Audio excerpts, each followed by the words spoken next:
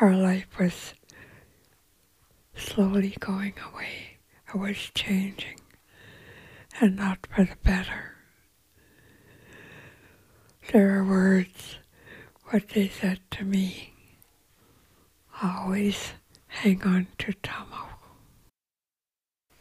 Tamo, land. Tamo is sacred. So long as you have land, you will survive. Welcome to Salish Wolf, a podcast bringing you inspirational stories of extraordinary endeavors. I am your host, Todd Howard.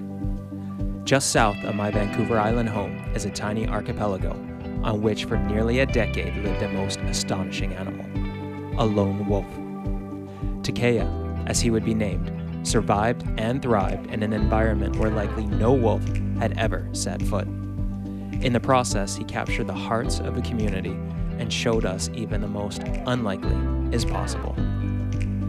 His story is not dissimilar to those of the individuals interviewed on this podcast. At some point, they each had to turn to their inner lone wolf. From there, they were able to lead and inspire. My intention is to share their journeys to help you discover your own inner greatness and peace. This podcast is brought to you by Anchor Point Expeditions, where I provide life-changing personal leadership retreats for men, coaching, and other valuable personal growth resources. Visit anchorpointexpeditions.com to see where your journey could take you. This episode, like many others, is about the power and beauty of the human spirit. Yet this episode is not like any other. Joan Morris is an elder of the Songhees Nation of the Lekwungen people on Vancouver Island in British Columbia. As with many of her people, she has suffered greatly in the name of colonialization, and now she advocates for survivors of the draconian system that included residential schools and Indian hospitals. Joan is the last surviving person to have lived on Kitchez Island, known in English as Chatham Island, part of a small archipelago located a few kilometers off the south coast of Vancouver Island, near to Victoria. This is the same archipelago where the namesake of this podcast, the Salish Wolf, known as Takea to Joan's people, lived and thrived. This conversation with Joan is a low-velocity, high-intensity journey through some of the severe hardships Indigenous people of Canada, and certainly of other places, have faced due to European migration. This is undoubtedly the hardest episode I have recorded and will likely be challenging for you, the listener. And yet the facts are simply too brutal and omnipresent, even today, for us to simply turn a blind eye or a deaf ear. For healing, there must be forgiveness and compassion. For compassion to be widespread, so too must the stories of incomprehensible suffering. This episode contains graphic material and may not be suitable for young children, but I urge you to listen. Our collective path forward will be built on the knowledge of where we have come. Thank you for listening to this conversation with Joan Morris on Salish Wolf. Joan, welcome to Salish Wolf, and thank you for this opportunity. It's good. If you don't mind, Joan, could you please open this conversation with a blessing?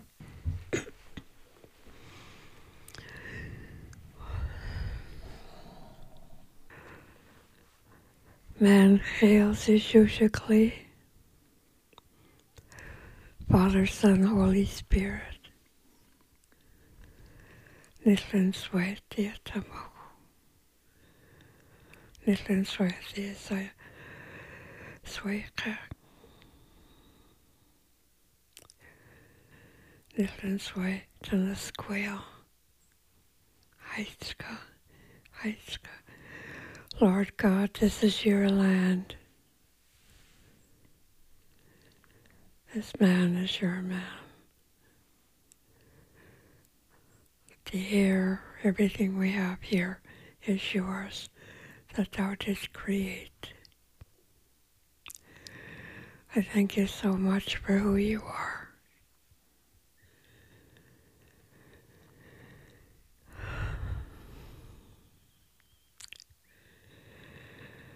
I ask you to protect, defend each and every one of us that will be taking a stand against this COVID, this pandemic, all other forms of attack. I ask especially for my people. You knew about this even before you created me.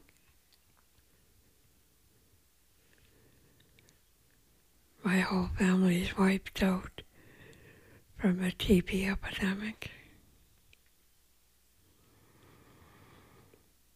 All the families are gone from Discovery. I am the last from the chest. I ask you to protect and defend my great-grandchild that would be born in May. All other unborn children.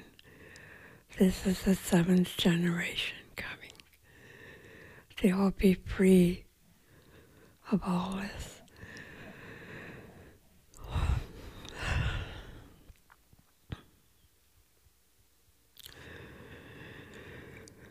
They'll be free from the Indian residential schools and the Indian hospitals. The foster care plan that's still apprehending our newborns. I put this all into your hands. I ask for billions of mighty warring angels to be here to protect, defend. You alone can bless Todd, his whole family, but protect the land, protect the air, protect the water, protect the whole family, his whole extended family on both sides. Amen. Aichka. Thank you, Joan. Whew. And thank you again for being here with me today. I know a lot of what we are about to discuss will not be easy, and I greatly appreciate you coming forward with and sharing much of your story, and doing so as a tool to help heal, as I know healing is very necessary. If there's anything that I ask you today that you would prefer not to answer, just say so and we'll move on. Okay. I have so many questions, so many things that I want to better understand. Some of those are questions from others close to me that I've picked up over time, and I'm not sure where the conversation is going to take us, but I am certain it is going to be very meaningful. I thought to begin... You said other people. Are you talking about First Nations or all people in general? All people in general. Okay. Yeah. Yes. I thought to begin, you mentioned in your beautiful blessing protection for your people. Can you, just to lay a foundation, tell us who your people are and what you mean by that?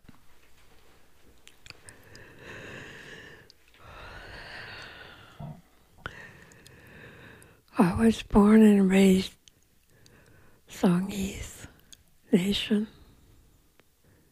My grandma was from Bakochan. My mom was forced into a marriage with my father from Charlotte, West Saanich.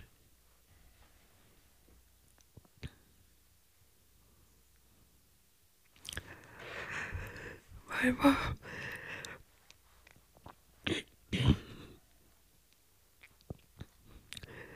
she didn't want to ever be married. She had chosen to be a nun. My dad had proposed. She had refused. He went to his parents, who came to my grandparents,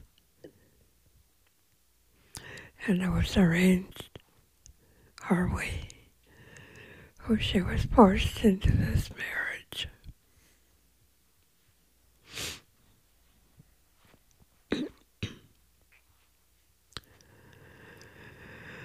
She was diagnosed with TB when I was born. So 2 weeks after I was born, she was sentenced to the Naimoynin Hospital. My dad went back to Shottles with his parents.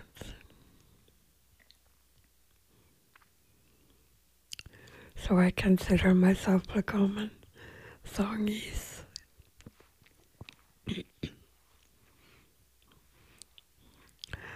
My mom died 30 years ago. My dad going into the 6th year. 75% of our people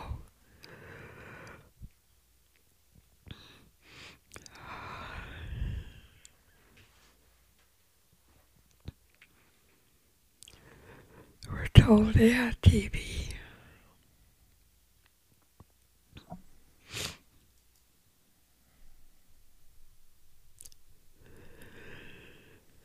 This was a means of controlling our people.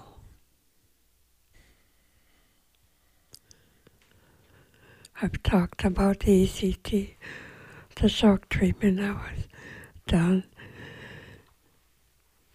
I've seen them done at Eric Martin, the last place I worked, as a nurse's aide. Besides all the drugs that was injected to us, the ECT was only supposed to be for 4 seconds, but it was done on a private, both male and female, for 15 seconds. And it's like going to the delete button on a computer, and it wipes out your memory for good, which is why so many of our people can't remember. But so much of the trauma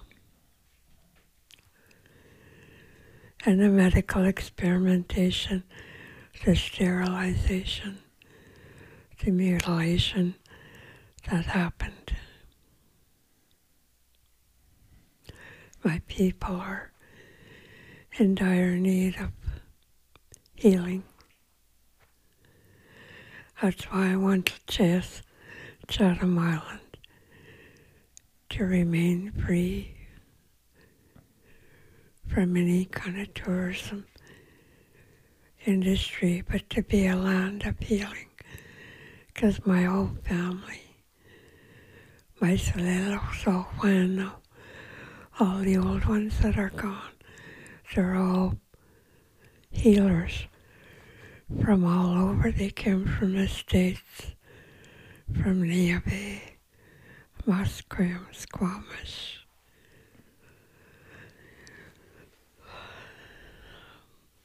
Ucluelet. The family started gathering in March, started with sheep shearing time,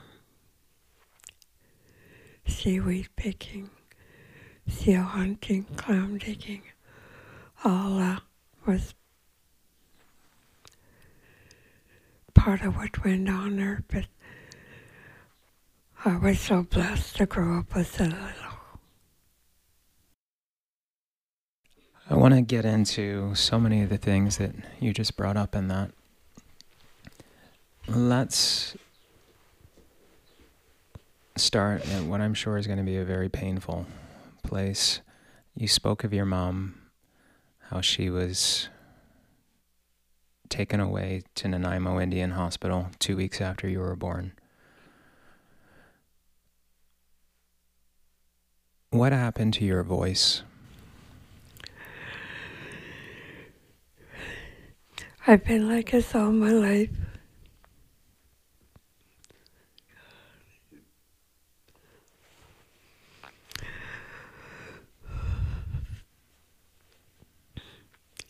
Strapped, punched around, kicked around, starved.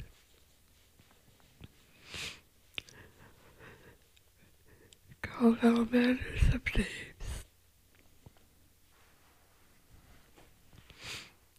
At the time I didn't know, I just have the one right vocal cord.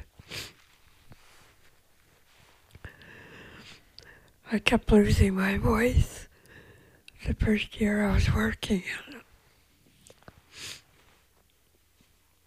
it. The doctor I had sent me to a throat specialist, and that tube they stick down your throat. Oh, it's pretty hard for me. But after they were done,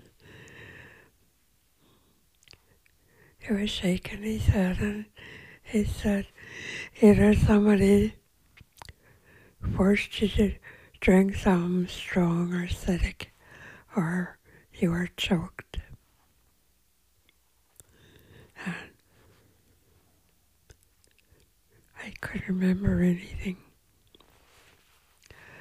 I had started going in for healing for myself from residential schools and the Indian hospital, and this couple that were in town at the time. I think they're called seers. They can take you back in time to the womb.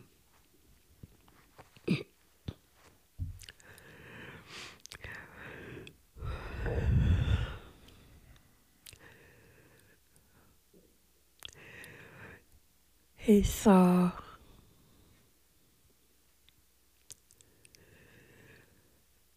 my mom picking the herbs. Remember, she was forced into this marriage.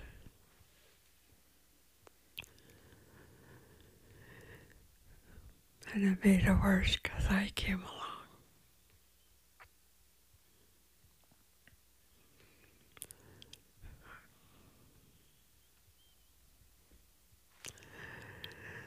She knew the herbs to abort.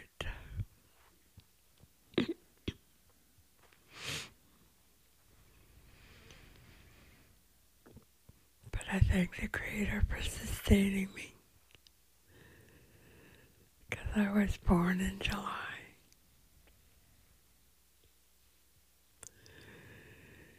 And He brought me back to that time.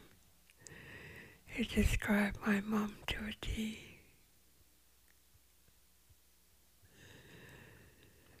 He said she's feeding me through a bottle. Finished, and she burps me and puts me on her lap.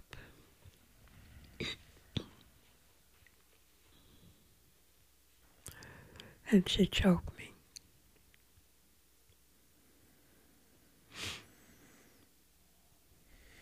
So that's what destroyed this side. But all my life I've been picked on because everybody always says, speak up, why don't you talk louder?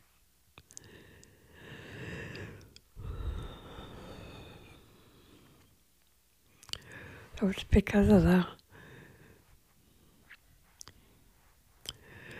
I was always caught in a war between my mom and my dad when they came back into my life when I was 16 going on 17. Because my dad, she didn't want to be married, and I came along. My Salelo told me, my grandma and my great-grandma, when I was born, they woke him up and I told him I was born.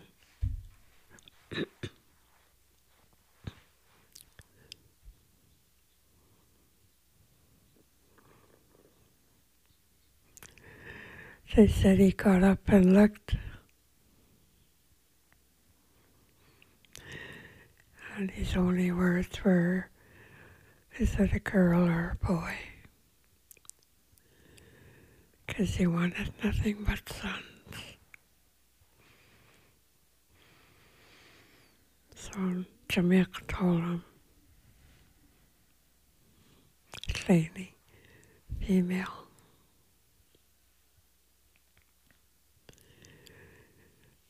He just turned over and went back to sleep.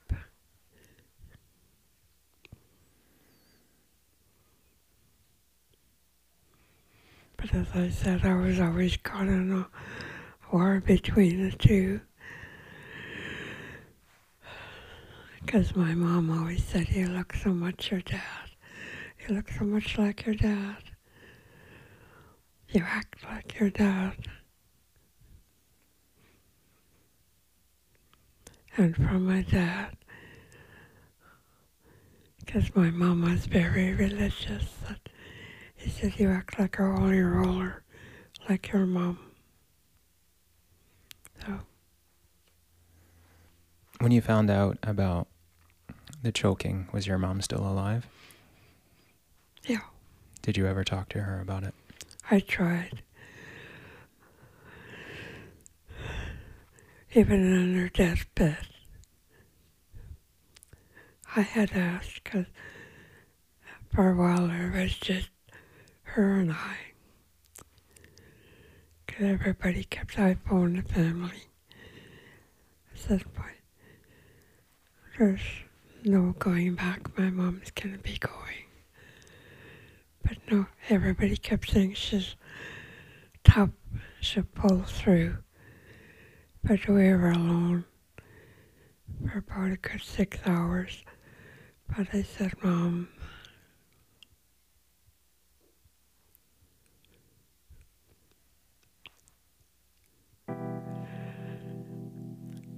why did you not want me?"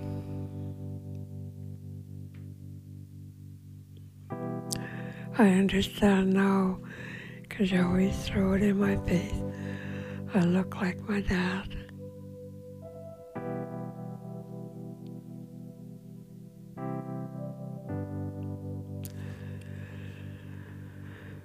I knew she was starting to slip because she was starting to chain stoke, and I begged her over and over.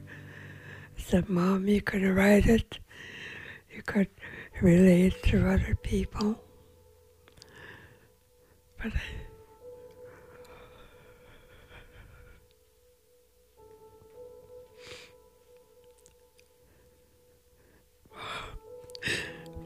please tell me you love me.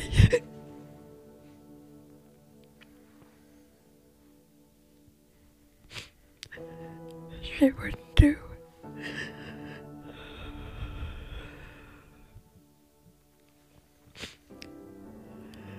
We were called together when my dad was on his deathbed.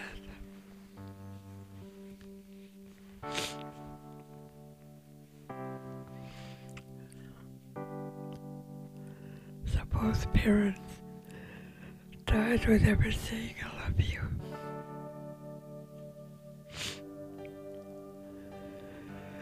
It's taken the past 10 years to trust men because of residential. Then I moved in hospital.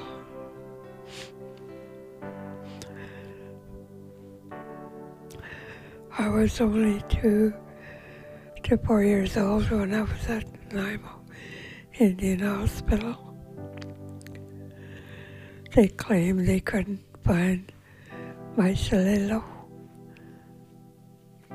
my grandma and my great-grandma. So from 4 to 5, I was sent to Cooper the first time. Cooper being residential school? Yeah. not far from here on Cooper Island. Across Tremendous Bay. And your mom was also in Nanaimo Indian Hospital. She was in there for 17 and a half years. So the entire, basically first 17 and a half years of your life, except for the first 2 weeks. And I've read in Medicine Unbundled, a beautiful book by Gary Geddes, in which you are a large part of, that she basically went into the hospital, or was forced into the hospital as a healthy 18-year-old. And then her health dwindled over the years, to the point that when she came back out, you had to take care of her. Yeah. I got out of Cooper Residential. They were closing down in Nanaimo, so we got out the same day.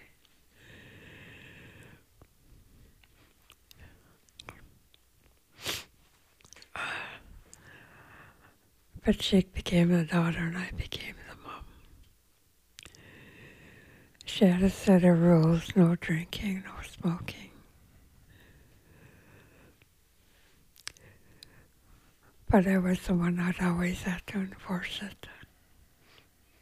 I became the mom. So you were raised without a mom, raised without a dad, and it was your grandparents who brought you up. And one of the greatest gifts in your life is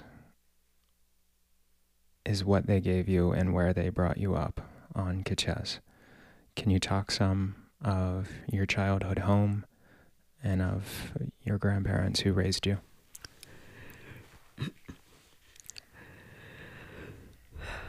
Kitchez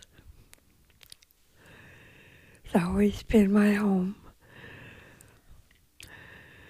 God forgive me for saying it will always be my home, because to me it was my heaven on earth.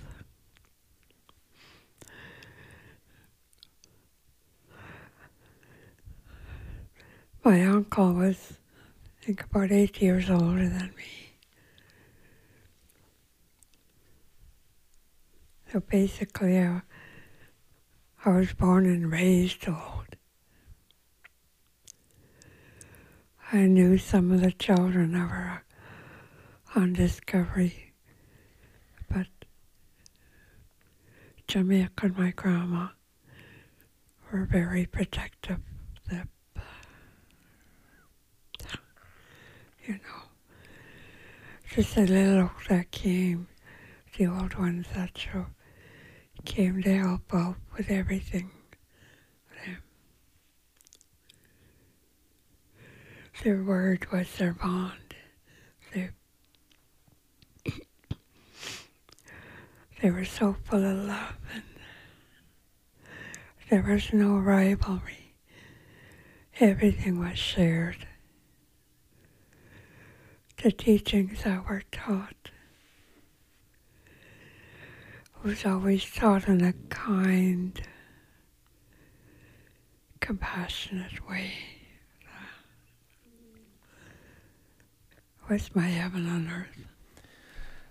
So Kitchez is known as Chatham Island. It's part of an archipelago, which is just south of Vancouver Island, just a few kilometers away from Victoria, which is the capital city of British Columbia. You grew up in an environment that really could have been 300 or 400 years ago. You were alone with your family on a small island, surrounded by a few other small islands. You had no electricity, no running water. Everything that you needed to sustain your lives basically came from the land. Was there. We had the choice of any kind of fish: seal, ducks, Jamaica grew her own fruit trees. That's why I knew that one was a King's, because that was her favorite, Jamaica. My grandma had boysenberries, loganberries, raspberries,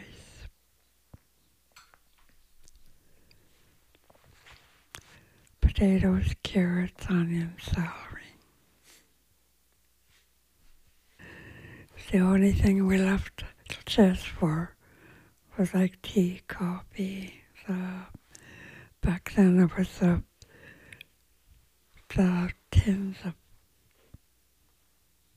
what do you call it? Milk, right? Condensed milk. Condensed milk. Mm-hmm. Other than that, we had everything there. And to this day, the archipelago it still appears to be heaven on earth. It is... It's untouched. Beautiful chain of islands. The other week we had a pit cook here on our farm. And you were an elder, a Salelo, and you spoke and taught at the pit cook. And you spoke of your dream and your vision for your home, for Kitchez, for the island. Can you speak a bit about what that is? Nancy Turner brought me over there a number of years ago when we came back and we left and we were at Cattle Point. She said, "What's your dream and vision for Kitchez now?" I really believed it saved our people, what the white people call the dirty 30s, when mass starvation hit the world. But people like my Salilo that grew up over there, we considered ourselves rich because I never knew hunger. I didn't even know what a slop was till I went to Cuba. My dream and vision was for the youth to go back to work on the tummock, the land.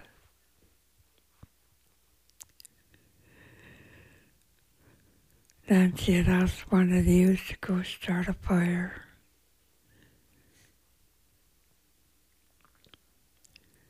He didn't even know how to do that. One of the guys that I trained about the herbs, Kachmin, Stinel. His dream was to bring back the Clombus. His brother wanted to do a seal hunt. Somebody else wanted to do reef netting. And that weekend it was tough talking about it because Skippy Sam was going to teach reef netting.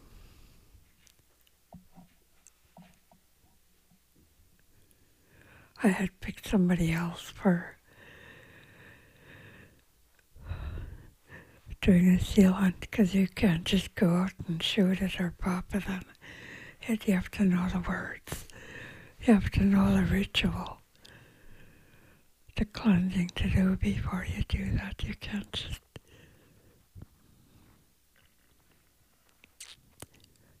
just go out and kill it.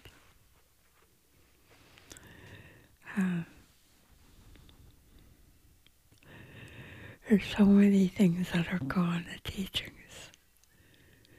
I had brought that up with Fran.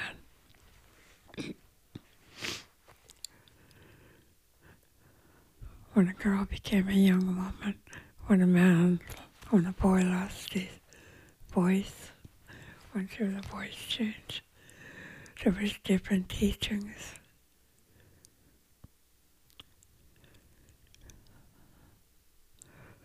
or even if you lost a loved one. There was different things to do. And I don't hear of it being done anymore. So traditionally, your people had rites of passages to mark certain milestones in life, to help with healing, to move forward into manhood or womanhood. Traditions that are, would you say, fading now? Yes. Nearly extinct? When I talk with the few soliloquy, that's one of the main things they say. It's gone. When I correct, most don't receive it. I'm told that's in the past. Nobody does it anymore. Nobody teaches anymore. Mm-hmm. You mentioned Nancy Turner, our mutual friend, world-renowned ethnobotanist. She helped us host a traditional pit cook here for your 75th birthday not long ago. What a gift that was to me and my family to be able to have that sacred tradition here on our farm. And in a previous interview I had done with Nancy, I asked her how we can share this land that I know was originally not ours. It did not belong to the white person. It belonged to the people that came before us. It belonged to your people. And she said the best thing that she thought we could do was to share it. And so I've since reached out to you and others so that we can share this land. And you and your family and friends came for your birthday and for a traditional pit cook. And I was astounded by so many things, absolutely touched by the ritual and the care and the respect that went into this day-long event. Also by the community that comes together, the memories that are shared, the different cultures from different nations that came together, be it Cowichan or Songhees or Tsartlib. It didn't matter where someone was from. It was a beautiful gathering of people and spirit and love. And the Salelos, the elders, as they're known in your language, as you've done, teach.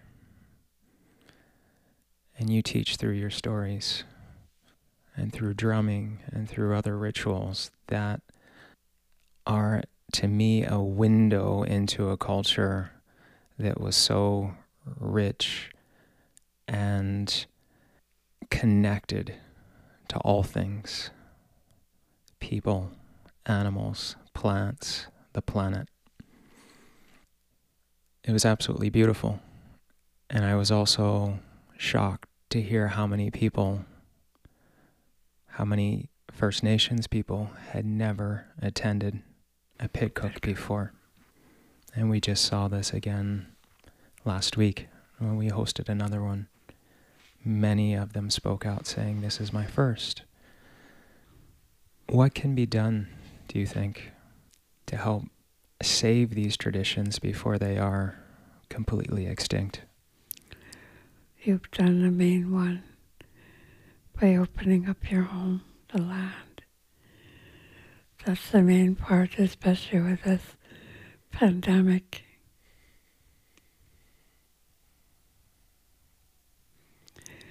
We used to go back to this and do it there. But because of the lack of transportation, it is such an honor to be able to do it here and to keep it open. That's the only way the young ones are going to learn, the youth. Like when my great-grandchild is born, when I'm gone, that this is but a seed planted, like what you did for that little tree. We planted an oak tree for your 75th birthday. That this will keep growing Mm-hmm. and flourish. What do these traditions offer to your people? To me, hope. My people have been so beaten down. That's why I want just to stay a healing place. You've talked about the place you started. We need people like you. Nancy will be 75 next month. She's the one that started reaching out, but she's, as you said, worldwide known. She shares my name, Selzama, given to me by my grandma. Comes from Chess, Chatham Island. But I asked her some years ago if she would grace me with sharing my name, because she reminds me so much of my grandma. I've carried it even further with her, because I said she's only 19 when she was with Ubik and the museum. You pick a place, you don't know the language, the culture, the food, anything. But she went to a house at Haida Gwaii, all those places, all by herself. You ask her someday about when she was given her first julek and well to drink. But you think about it. To me, she's such a saint, because she knows the English name, the Latin name, and our name for each nation, because it's different all up and from here to Lamy to Lacan or Nia Bay, all up and down the island. What does your name mean? I never knew the meaning. Okay. It was my grandma's name. I'm thinking when we do start going back to the island, I want to take back the first name Jamaica gave me, my great-grandma. It's what the Australians called me, Wichita to not. The people that had put me in the big house, they said I couldn't have it, that I could only choose my grandma's name. So, but I still want to take it back. Can you say the name again? Wichita to not. Do you know what that means? No. I think I showed you a picture of my great-grandma. She's all of 4 feet, maybe 90 pounds, soaking wet. Those people were so tough in those days. I was the only one that could see at night, and the outhouse was quite a distance from the house. So I just learned to stay awake at night, because if we had quite a house load, sometimes Jamaica would go, sometimes my grandma, Amelia or Julia. But I'd have to be the one to take them out and brag. but there was a bit of a slope, and Jamaica slipped and she braced herself. 2 bones came out in her right arm. We brought her to St. Joe's, which is now Victoria General, but we brought her to St. Joe's. She never cried, never screamed. Because they have to, what they have to do before they can put that cast on, but they put the cast on. Gave us 2 aspirins to give her when we put her to bed. So when we got home, we gave it to her, tucked her in. In the morning when we got up and went, the 2 aspirins were on the floor, and she had snuck in a better knife. She was up all night. She got that cast off, got the herbs, and just bound it with a kerchief or purse. Because I get a little sliver and I'm not screaming, but I'm hurt, They were tough. Mm-hmm. And with those herbs, how did her arm heal? Quick. Mm. Do you know what she used? No. What did your elders, how much did they know about the land that is no longer being carried forward in subsequent generations? I don't know how old I was. I never saw them cry. I don't know what had happened. Because they were all together in the living room. There was a stove in the corner. I remember sitting on a blanket. I never ever saw Jamaica cry, even when Grandpa died. But whatever had happened, they were all pretty close to tears, including her. But the words that they said, our life was slowly going away. It was changing, and not for the better. There are words, what they said to me. Always hang on to Tamok. Tamok is sacred. So long as you have land, you will survive. Can you say that sacred word again? Tamok. Tamok? Land. Land, okay. And the land is sacred. And Yes. as long as you have that connection to the land. It's called Tlemotli. Very precious. So, And Joan, what happened to your island home? Why did you leave? the well we had went dry. So we moved back to where we are. We had gone wild blackberry, the real wild blackberry, small. Yes, yeah. We were at Christie Point picking.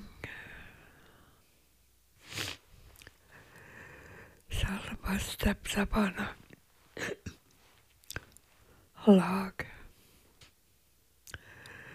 The bark gave way and she slipped. She fell right into the blackberry bushes.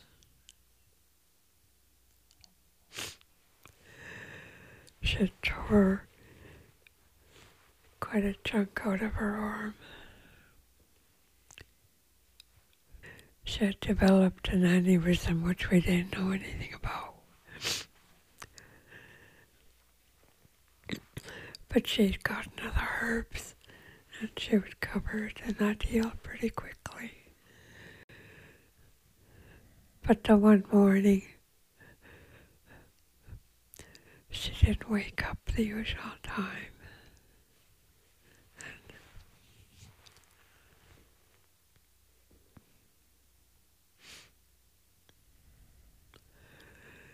A gentleman that used to come and see us, he came in and I was sitting in the kitchen waiting for her to get up. And he said, "Where's your grandma?" And she's still sleeping. And he knew something was wrong, so he went in, tried waking her up. He didn't say anything, but he went running in when he came back. He had 4 men with him.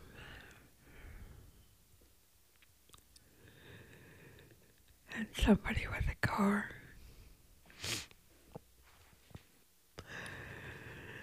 They dragged her to the car. Just then my grandfather came home. And I said to him, "We're never going to see her again." I don't know how long. It was a couple of days later. She died at St. Joe's from an aneurysm, from bopping her head on that log. You know what caused that? Mm-hmm. But we didn't know anything about that. And it was then I decided I wanted to be a nurse. But I worked as a nurse's aide all my life. Mm-hmm. And you had to give up that dream of being a nurse. When I came home from it after 10th grade, my mom sat me down. It was her and my aunt. My mom only had the one lung. My aunt had, I think it was scarlet fever. So she had a bad heart, so they both couldn't work. So when she sat me down, she said, "You're going to have to quit school and go to work." And the closest I could get to was being a nurse's aide. I was in Cedars Private Hospital. An old English nurse took me under her wing. We did everything in those days like a nurse. The only thing I wouldn't do was the shots. But we had to know how to do the catheters, clean the catheters, everything, pass out the pills. We had to know the pills. The different diets, like I had never heard of dysphagia until then. So she was a good English nurse that taught me. So all my life I worked as a nurse's aide. Mm-hmm. Let's talk a little bit about the medical system and the impact it has had on your people. We've mentioned the Nanaimo Indian Hospital. I know there have been many hospitals across Canada, probably across the United States, that were so-called Indian hospitals. You spent some time there when you were younger. Can you share a bit about what that particular hospital was like? You're talking about Nanaimo? Nanaimo. Well, I was only 2, going to 4 when I got out, because they didn't want to look after us.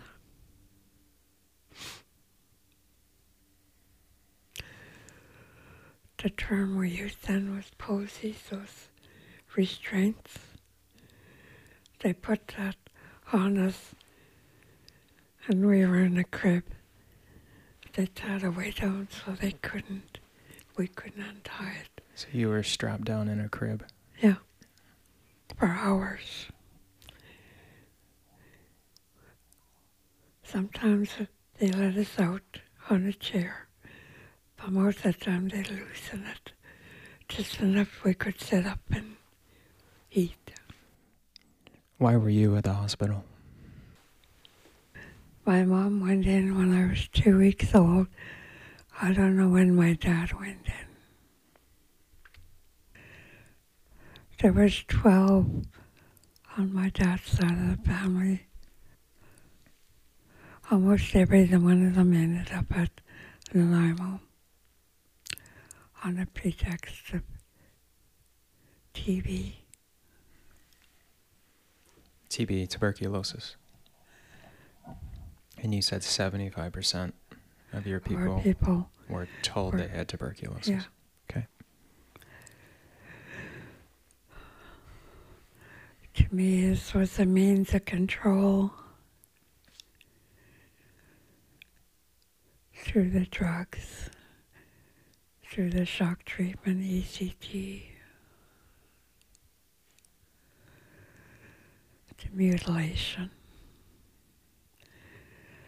the experimentation.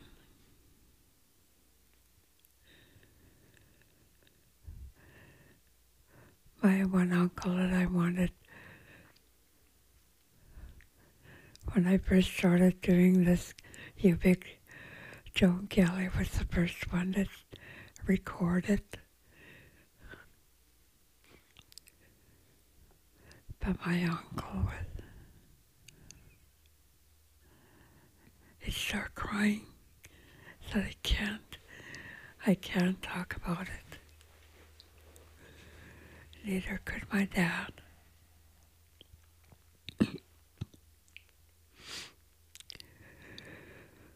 When they were tearing down Nanaimo Indian Hospital a few years ago, I was running a support group for the survivors, and there was 12 coming to my place.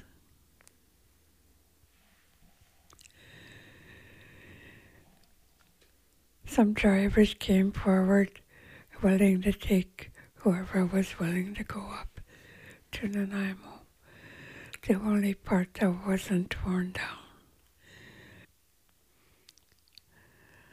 The operating room where the ECT and everything was done. My uncle just cried and cried. When we went back to the one ward, I believe it was the children's ward where I was. He said, I can't talk, but I'll show you what they did to me. And he took off his jacket and his shirt.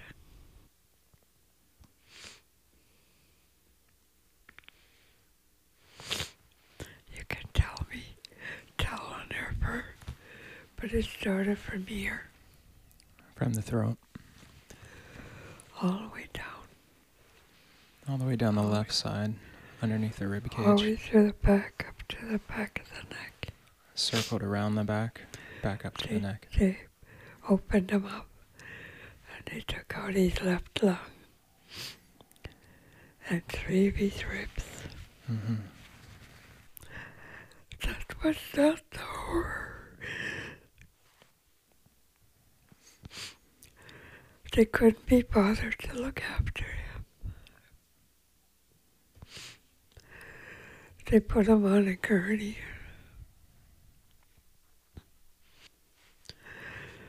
They threw him down by the morgue, just waiting for him to die. It wasn't for my younger uncle. 6 times he asked. He'd go up to, where's my brother? 6 times they beat him up. The orderlies punched him around, kicked him around. But the 6th time they finally gave up and they laughed at him.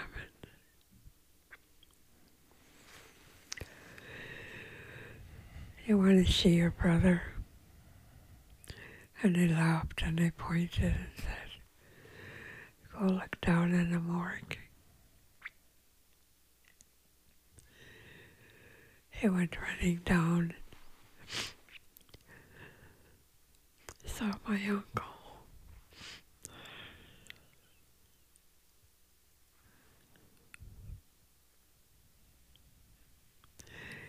He felt for a pulse and it was very feeble. So he went running up. Said, "If you don't do something about my brother, I'm calling the cops." So they went rushing down. Finally brought him up and looked after him, and that's what saved him. But this was one of many. Besides the drugs that they injected into us. When I first started working for our nation, the first lady that came to talk to me, she was crying. And she said, "Joni, I can't remember anything. Can you tell me what they did to you? I've heard dozens of people say this. I can't remember."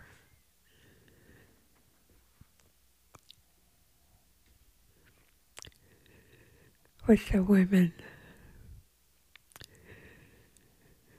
because I've seen it down at Eric Martin, the shock treatment. ECT they call it. Supposed to be only for 4 seconds on the temple.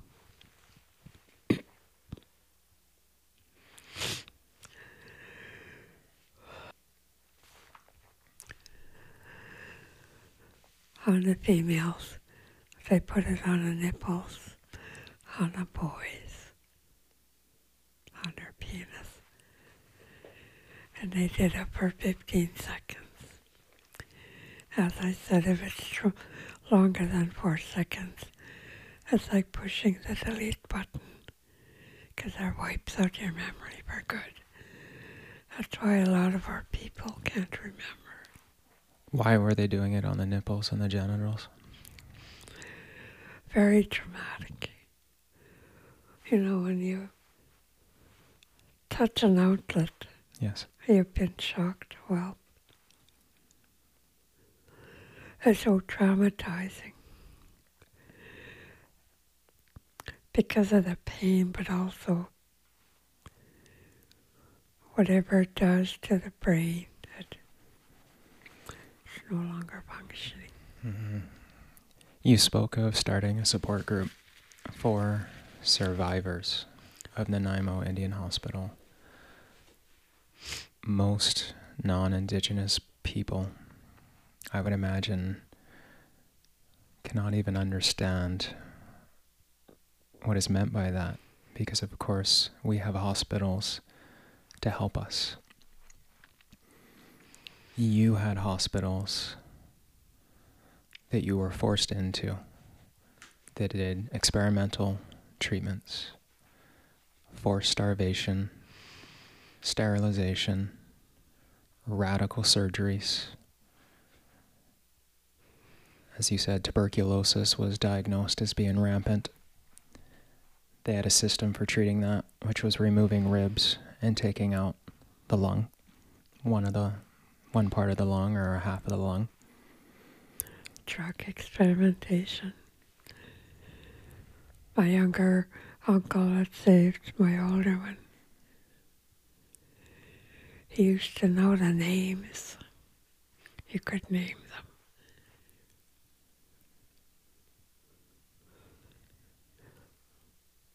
He's sick now, so he doesn't remember any of that. The names of the drugs. And Joan, who were the doctors?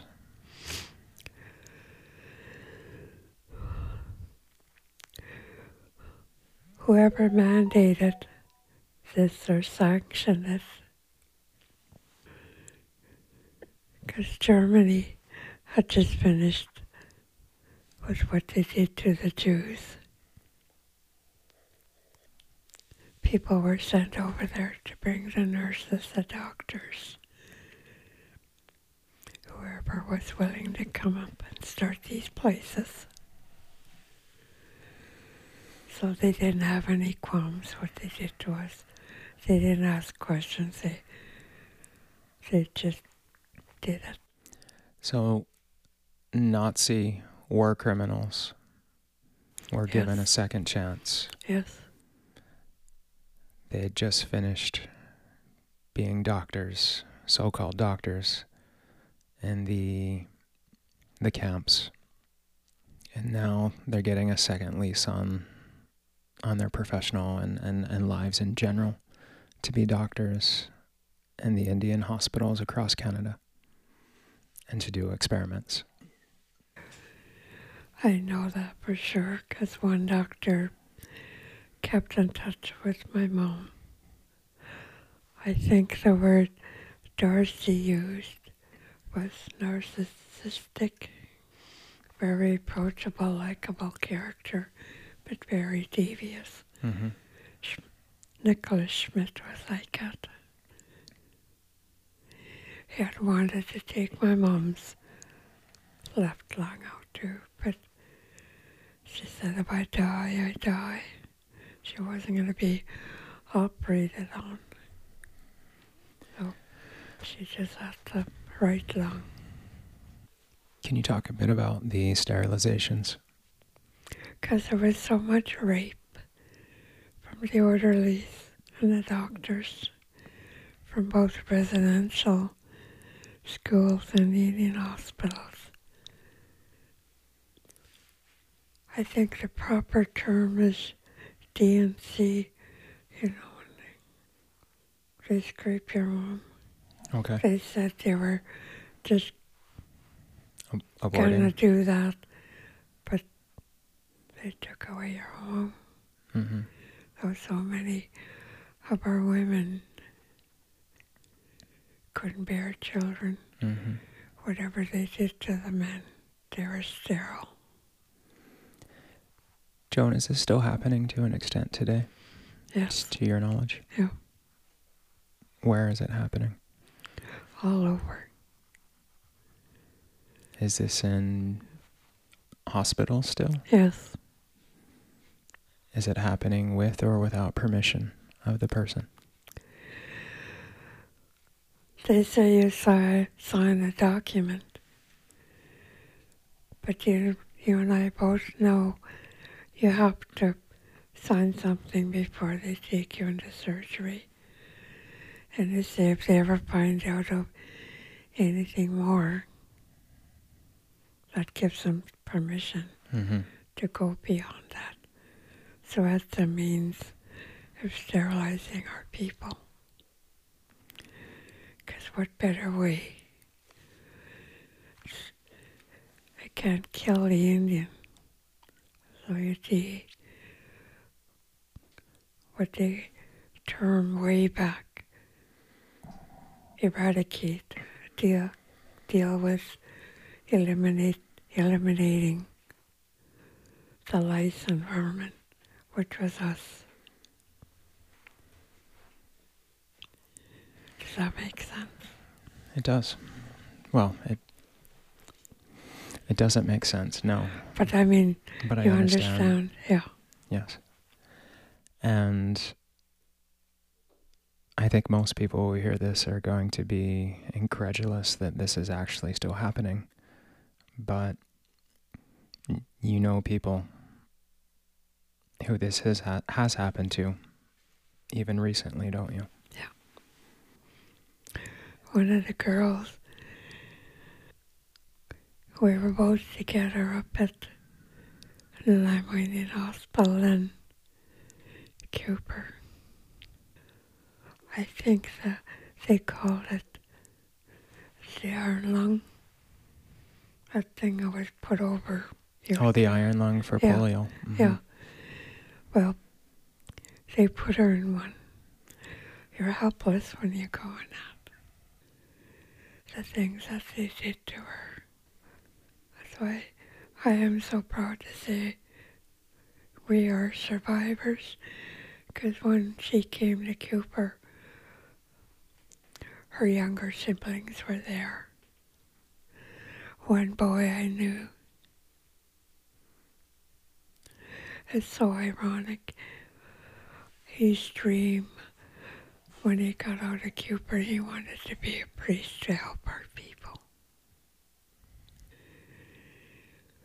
He forgot everything we did was censored. Our mail was read. Anything we had going out was read. Our phone calls. There was already somebody in the next room waiting.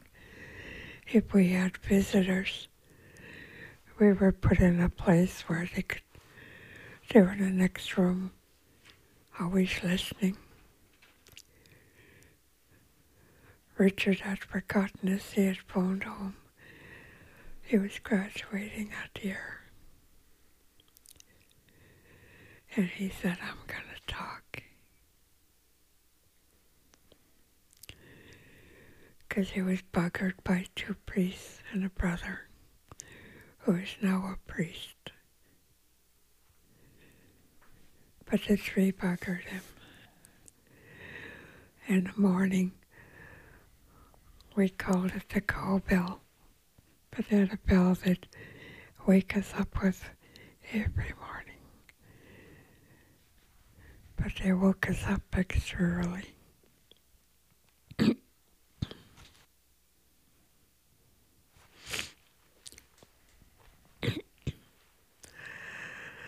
They woke us up extra early, brought us to the gym.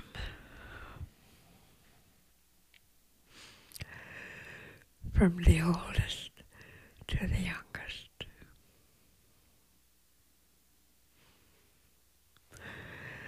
They had us parade past one corner of the gym. When we looked up,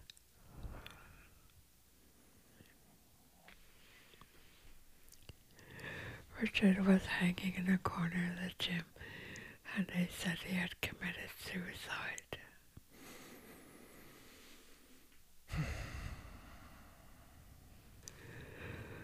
Out of the 3, 2 are left. My friend tried. We tried catching up to them, but every time we found out where they were, they would move them somewhere else. So Richard he was 1 day away from graduating, right? He was being released the next day. He was calling home to his family. He told them he was going to tell. Yeah. He was going to talk. And that night, or the next morning, They hung him. They hung him. And But put him on display for everyone to see. They said, as we each went by, if you ever talk, if you ever even think about it, take a good look. And he pointed up. This can happen to you. So the priest and the brothers occasionally committed murder. Often raped, physically and emotionally abused. Tried to exterminate the culture and tradition within you.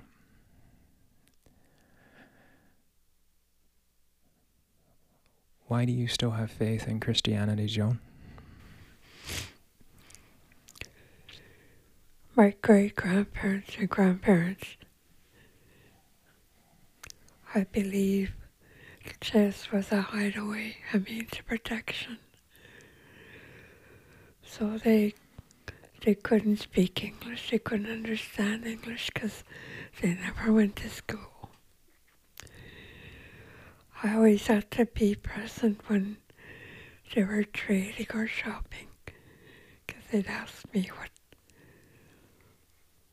the price of rice was or whatever they were buying. They escaped that horrendous part. From a time I could walk and talk. Seldom I was the one to bring me up praying.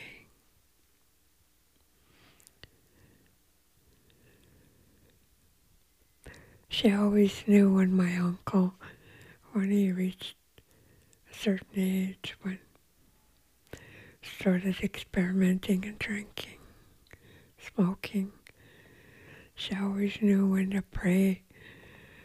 She would either wake me up or come and get me somewhere, and she would kneel down and pray for my uncle or for whoever. So I grew up praying in our language. A lot of the teachings that are from the Bible are what my Sir Juan taught me, the old ones that are gone.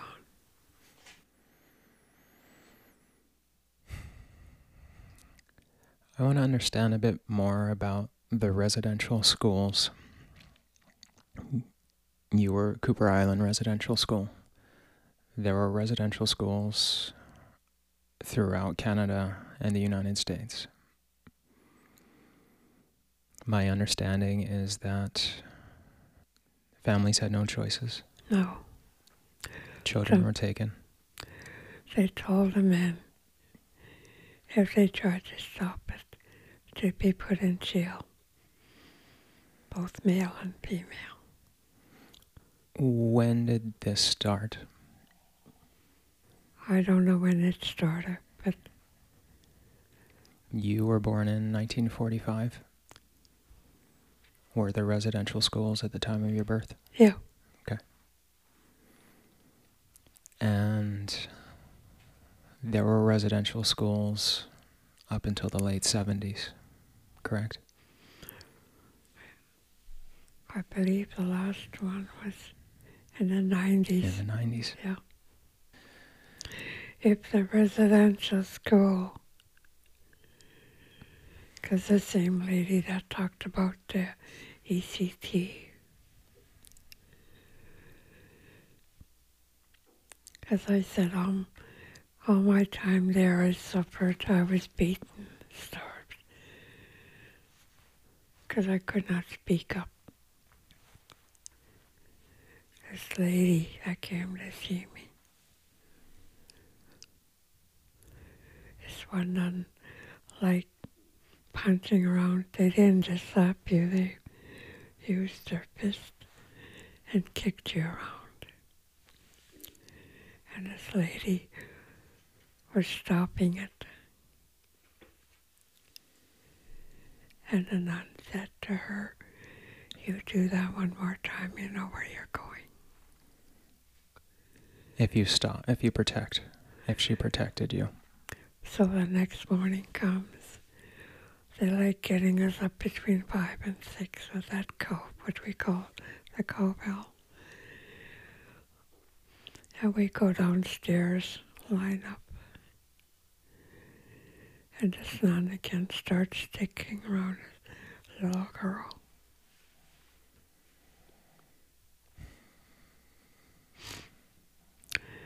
She goes to stop it. And then, without a word, they always had an intercom where they called for extra help. She called the 911 up, said we're sending so-and-so.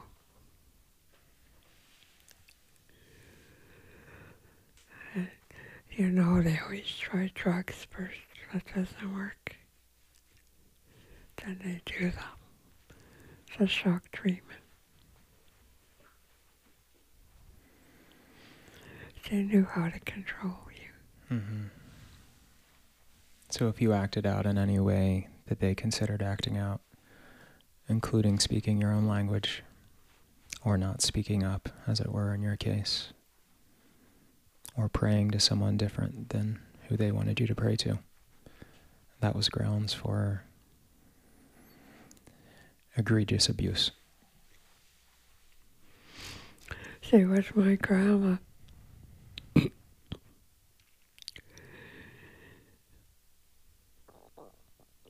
It took me a long time to forgive them.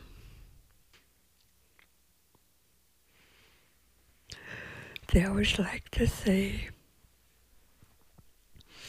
because our so little, weren't married by them, the priests or the church. They said that our people were burning the fires of hell. Because I knew what Seldom had taught me, I'd say, they don't drink. I was brought up praying, but this sincerity made them even more angry. Hence, if the beatings didn't work, they like locking you up in dark places and left with nothing to eat, no, not even water. So, it took me a long time. Because if you knew my Salelo, they were so loving, compassionate, a lot of respect. I could not see them. I could not see them being sentenced by Chaos, Jesus, to burn in the fires of hell, as they taught through their catechism, you know.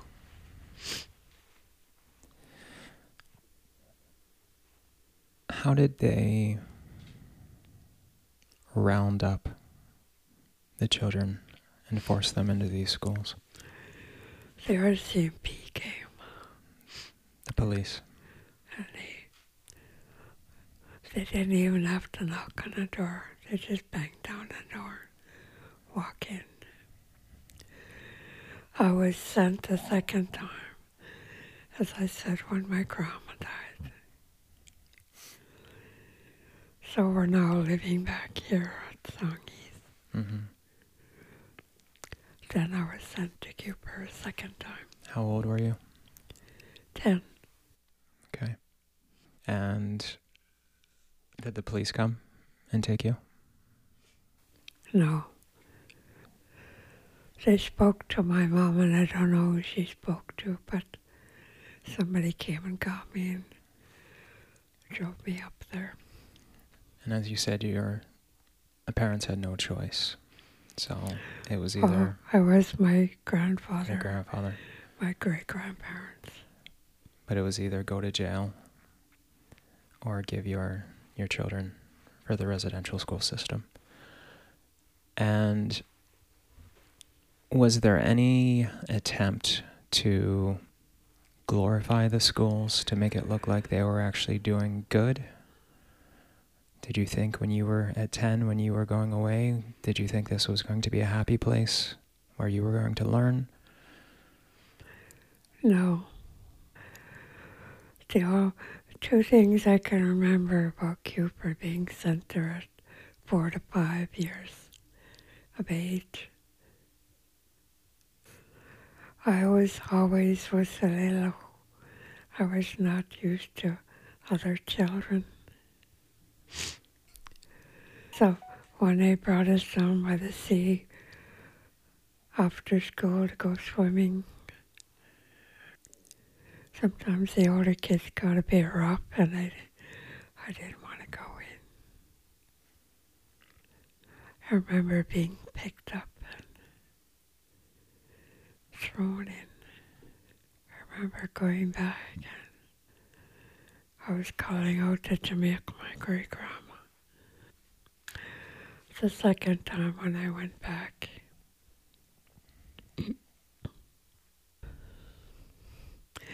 So I said they like locking you up in dark places.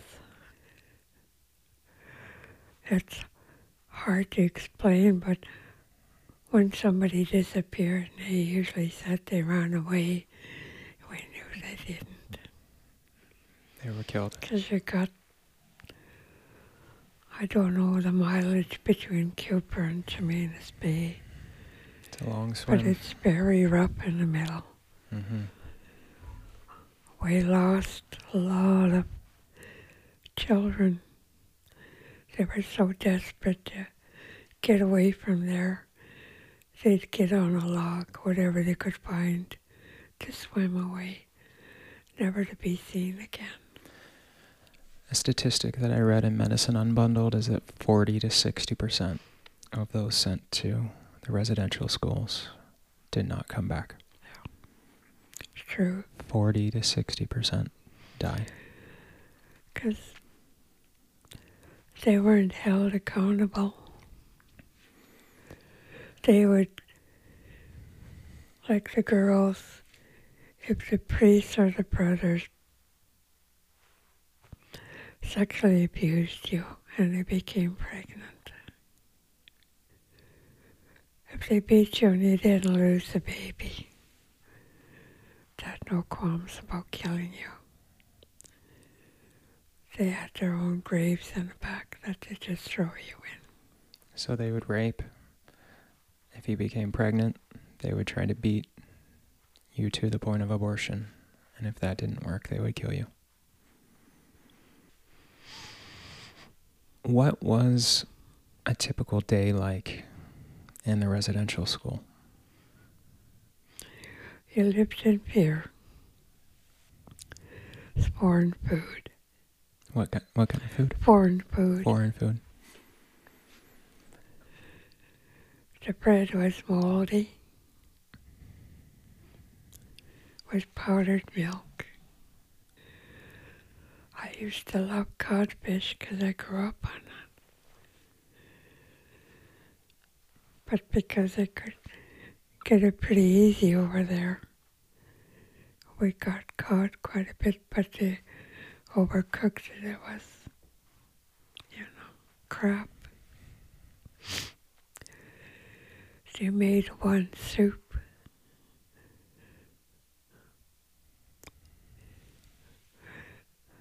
It was a bit of those corn kernels. That was the first time I ever experienced the hot dog. But they chopped it up so thin, and that was the soup. Just the corn and the weenie diced up. How was your food? And was it in the schools where they did nutrition deprivation experiments? Yeah. Basically starvation experiments to see the limits of the human body. Looking at your book out there called Wheat Belly. Because a lot of our people, my mom, my grandma, I'm getting that way myself, where you have to ask what's put in the bread, or if it's laced with something else, the white flour. If it wasn't moldy, so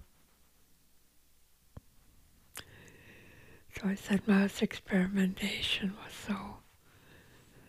so dominant, both in Indian hospitals and residential schools. Because if you dig deep enough, when you come across a residential school, with ours, Cupar was Nanaimo, they always operated with an Indian hospital. Because they went hand in hand. Yeah. the school created patients for the hospital, and when you got better, if you ever did, you were sent back to the school. Yeah. Was there actually any schooling that took place in these schools? Any education that was... When I first started, no. Our people are basically slaves. What they called a pantry or the scullery, I think other name was. When the kids finished eating, those big dishwashers they had. Do you know what I'm talking about? Yeah. Anyway, you're either trained in the sewing room.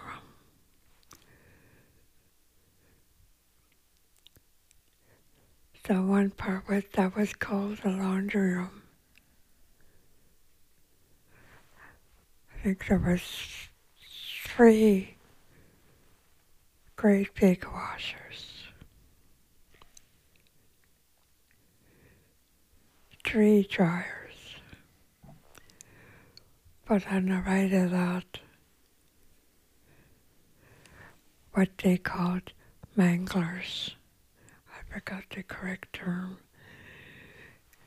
But we asked not only our own stuff, but we asked to do the clergy's, their outfits. So besides washing, there's separate drying it. It was a huge round thing. It was made of asbestos, but that was sort of like an ironing thing.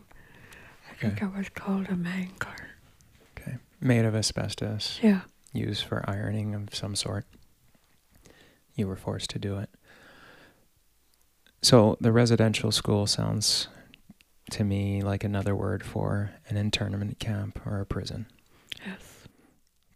It wasn't a school at all, other than the fact that it was young children who were forced to go there.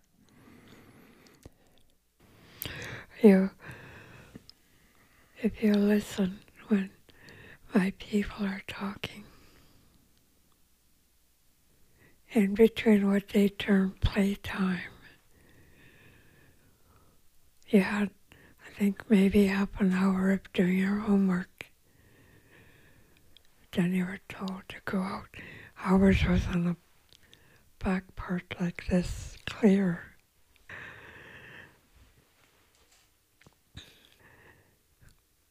We would try and hide during those times. Nobody corrected them. Nobody watched them.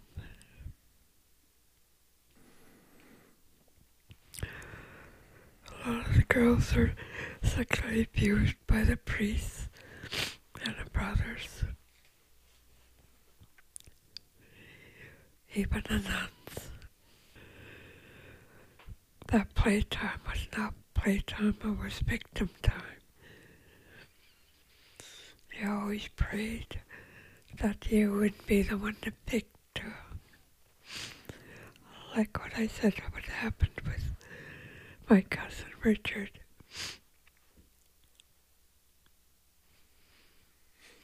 The boys were buggered and the girls outright raped from both sides, men and women. I read that some of the places had a lottery system where everyone was given a number, all the children. Yes. And those numbers would be chosen by the priests and the nuns. And if it was your number, you were the victim of the day. You had to go tend to their sexual needs. When Ben-Hur came out, I couldn't understand why. Because when he sent to be with the Romans, and he was given the number 41, and I started crying.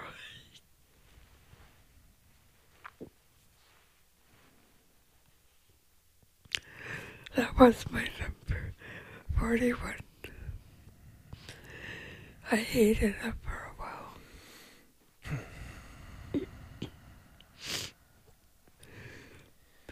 So not only like mine was with Dalton out, but I was given 3 names: Elizabeth Ethel Joan. You are not known by any name. Like you said, they just call out your number. 41. So the schools were practicing genocide. Yes.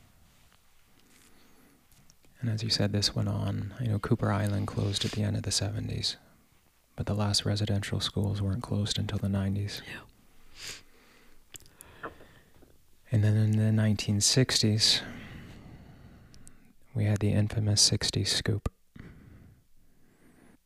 And that is where Indigenous children were again taken from their homes and this time adopted out into foster families. Still happening. Still happening. My Auntie Addie, her youngest grandchild,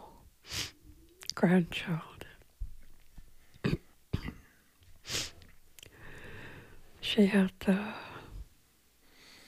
I think it's called cleft palate.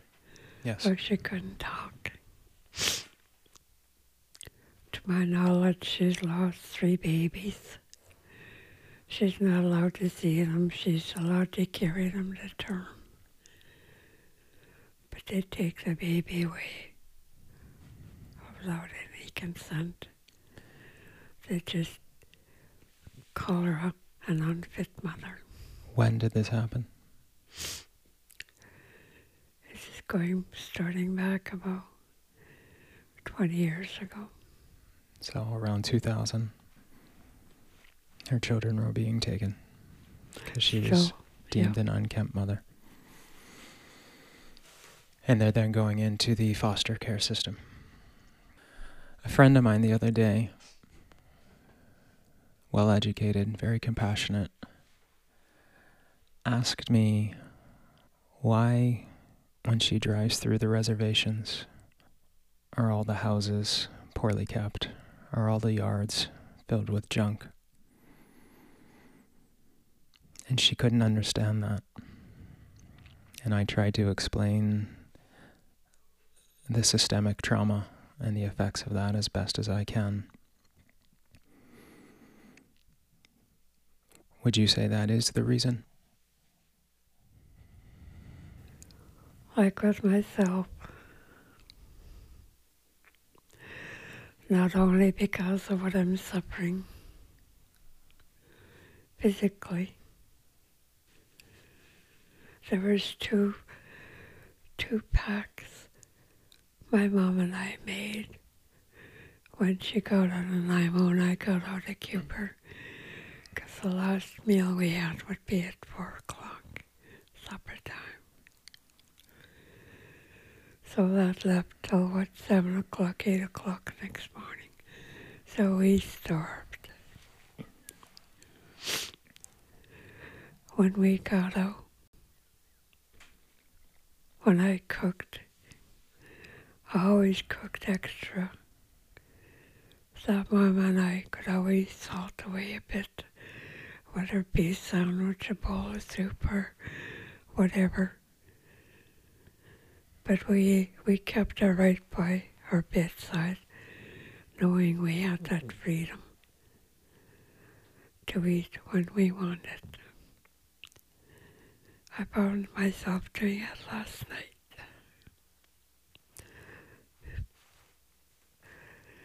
Be the only time that Mom and I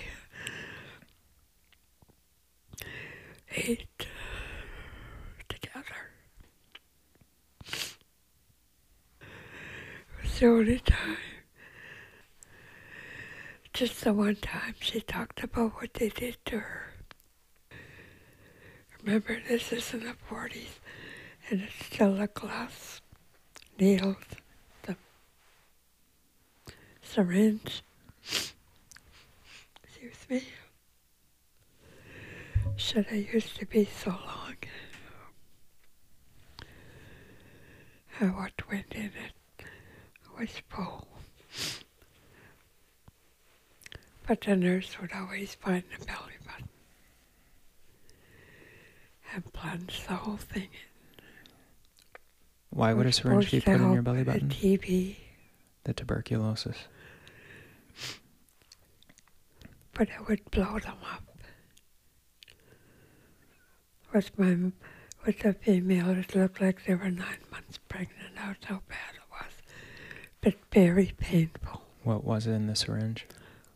They don't know. So I said, Uncle Sandy was the only one that knew the names. Remember I was talking about Clifford Cardinal. I would like to meet him and see if he knows what it was. Because my mom said she couldn't eat for a couple of days. But every... How often would you get shots like that? At least every second day. Was this during in the school system or in the hospitals? The hospital. Every second day you would get and you indicated with your hands, about a 6-inch long needle into your umbilicus with drugs injected. The generational trauma that your people have suffered goes back far beyond even what we've spoken of. I know that this land on which we sit, my farm, was purchased in the 1850s. It was the second parcel of land on this peninsula to be purchased. And it wasn't purchased from the indigenous people who lived on this land. It was purchased from the Hudson's Bay Company. And the Hudson's Bay Company, through their nefarious treaties with legal verbiage that only the most astute lawyers can understand, let alone people who are not educated in the English language at all. They were forced into signing these treaties to give up their land. And so when my friend asked this question about why are their yards so messy, I couldn't help but think about this beautiful land that I get to live on, which is only a few minutes away from the reservation that your people were given when all of this island was once theirs, once yours. The trauma is so deep, and we know scientifically, we know medically, the trauma is passed on genetically. We know it can go into at least the 3rd generation. Native thought has always been at least 7 generations. The abuse, the genocide, the lies, the stealing, the trauma that is a result of all of that is going to take many, many generations to live out and to result in healing. You often talk to me about things that the government is purporting to be initiatives to help, and yet you and I both know that many of these things are not to help. You talked about one in which your people were being given a powdered drink called Crystal Light, which is just shit. It's toxic, synthetic shit. And they're being given that by our health authority to help with diabetes. Is that correct? They were given boxes. I begged my aunt not to take it. My uncle. They live not far from here. Everybody believed this one girl. She was,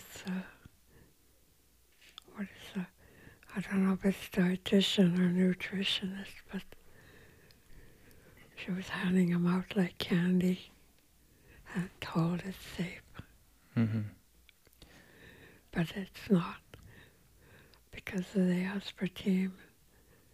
I really believe my aunt and uncle are cripples. Now my uncle is paralyzed on one side. My auntie, we've almost lost her a couple of times. And I so strongly believe that. And then most recently you told me it was Splenda. Yeah. And these things aren't just being given out with notice that they're safe. These, if I'm not mistaken, are actually recommendations to help combat diabetes. Yes. Which is rampant in your communities. Because as I see it, your land has been taken. Your connection to the plants and to the animals has been broken or spoiled. The traumas that you've endured have left very few options other than to escape. And that is escape through drugs, escape through alcohol, escape through poor nutrition, poor food choices. Sex. And the government promotes all of this. Yes. You look if they try and push casinos. It's the biggest one. Yes. Are you optimistic?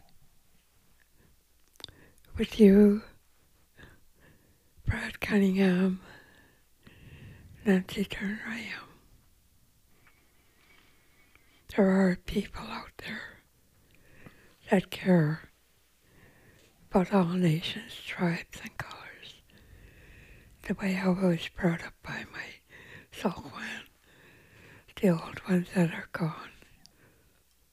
They always knew when there was going to be a rough winter, then we'd come home to the reserve. Back then, the Chinese rented a massive portion. They had every kind of vegetable, tomatoes, celery, carrots, potatoes, cucumbers. Again, it comes back to why I want our youth to get back to the chess. There may not be much fish out there. That was one of the boys. There was a team coming out with me with Nancy, learning about the herbs. That's where the reef netting comes in. We wanted to restart the clam beds. Now I would like to see them not only grow the vegetables, but the herbs, because they're so destroyed. Stinging nettle, cockmain cell. One term is the Indian consumption plant, which I hate. I think it's called Indian celery. Yeah, you gave me some seeds for that. Yeah. Devil's Club. You don't even see the stinging nettle anymore. What do your people most need, in your opinion, to heal and break free of this generational trauma? Too many have relied on pills for medication. That's why I want the youth, whoever else will come out to the chest. Because there's places to do this. To replant the herbal, which we need. But also to do the counseling for those that need it. In your language, elders are called Salelo. Salkwan, for the ones that are gone. Okay. What is the importance of listening to the Salelo? I'm 75. I have always said my hands go up first to God, than to her Salilo. Because what they taught me was learning to pray through my grandma. Who knows, I might have been desperate enough to get on a log and try and swim across and never be seen again. I thank God for sustaining me for the time of conception, for learning to pray. Despite the genocide that was performed in both, I survived.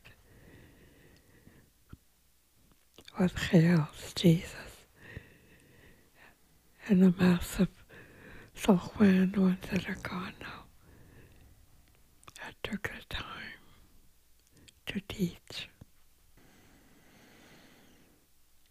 Well, I thank you so much for your trust in me and your friendship. I so greatly enjoyed getting to know you and learning from you. And you've touched me and my family very deeply. And I just want to thank you for that. It means a lot to me. Would you like to close out with a blessing?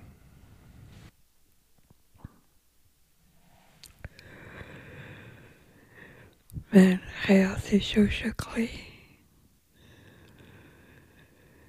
Father, Son, Holy Spirit.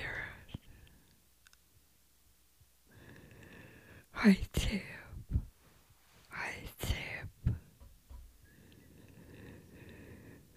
Father, Son, Holy Spirit. I thank you, Hail, for coming down here to this earth, teaching us. You came down here as a human being. You died for us on that cross so we could be free. We could learn from you. I thank you for sustaining me from a time of conception. It is by your grace I was ordained, going into 9 years ago. I thank you for Nancy Turner, Brad Cunningham, Ty. I ask that you bring forth many, many people. We need many people to come and help heal what we have left of our Salilo, the old ones. There's not many left. This is the 7th generation coming up. Has been a prophecy for years that they will be free of all this genocide from the time of first contact to residential schools, to the Indian hospitals, to the foster care, and now this pandemic, that this generation will lead forth. This generation will be protected and blessed by you to help all nations, tribes, colors, creeds, races, and languages.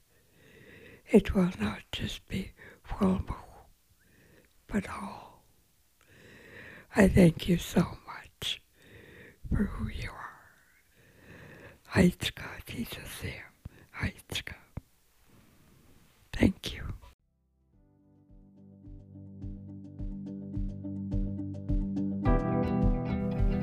Thanks for listening to Salish Wolf, brought to you by Anchor Point Expeditions. I want to extend sincere gratitude to my guest in this episode, Joan Morris, for her friendship, courage, and compassion, and for entrusting me with her story. To learn more about Joan Morris and the struggle of Canadian Indigenous people, please read Gary Getty's meticulously researched and powerfully written book, Medicine Unbundled. For valuable books on honoring First Nations traditions and practices and preserving sacred knowledge for future generations, please read any of the works of Nancy J. Turner, including her newest book, Plants, People, and Places, The Roles of Ethnobotany and Ethnoecology in Indigenous Peoples' Land Rights in Canada and Beyond. You can also listen to an interview I did with Nancy on Pacific Rim College Radio. Please check out anchorpointexpeditions.com for more information on my men's leadership retreats and personal development coaching. My 2020 retreats are sold out, but stay tuned for the announcement of 2021 retreats for bow carving, paddleboarding, and surfing. Feel free to connect with me so we can discuss how these opportunities could impact you. This show was produced by me, Todd Howard, on Vancouver Island. Music was written and performed by Jason Kaus of the Darcys. Special thanks to Pacific Rim College for their ongoing contribution to the show. For episodes on holistic health and sustainability, please tune in to my other podcast, Pacific Rim College Radio, at pacificrimcollege.com. If you enjoyed this podcast, please give it a 5-star rating on whatever podcast app you are using and share it with your friends and family.